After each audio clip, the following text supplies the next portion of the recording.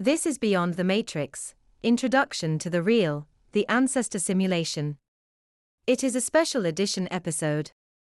In this episode, we will be talking about the progenitor species, and what we can discern about the Ancestor simulation.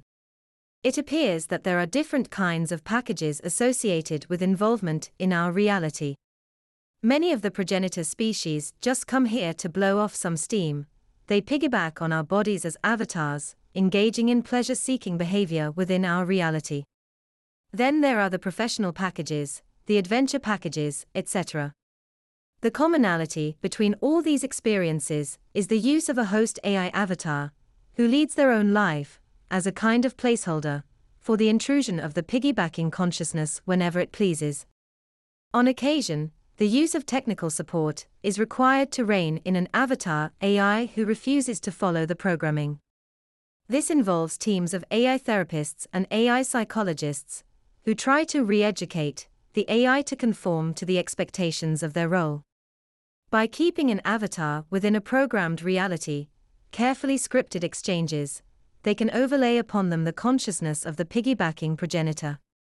As an interesting side note, sometimes the use of technical support is required to address when a progenitor individual develops simulation psychosis, which is a form of psychological condition where the progenitor refuses to leave a host AI because of a developed attachment to it. They begin to forget that this life is a facsimile and begin to identify with the host AI. Over time, they can begin to forget their true identity. What is required in such cases is the use of an AI therapist and AI psychologist, progenitors, with specialized education, adopting roles in the person's life to force them to come out of the host AI.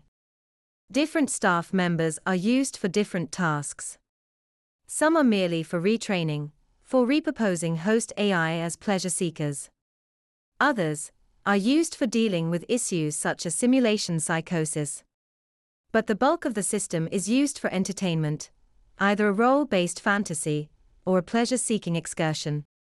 It is clear that the Ancestor simulation has not afforded us the protections afforded to other sentient species.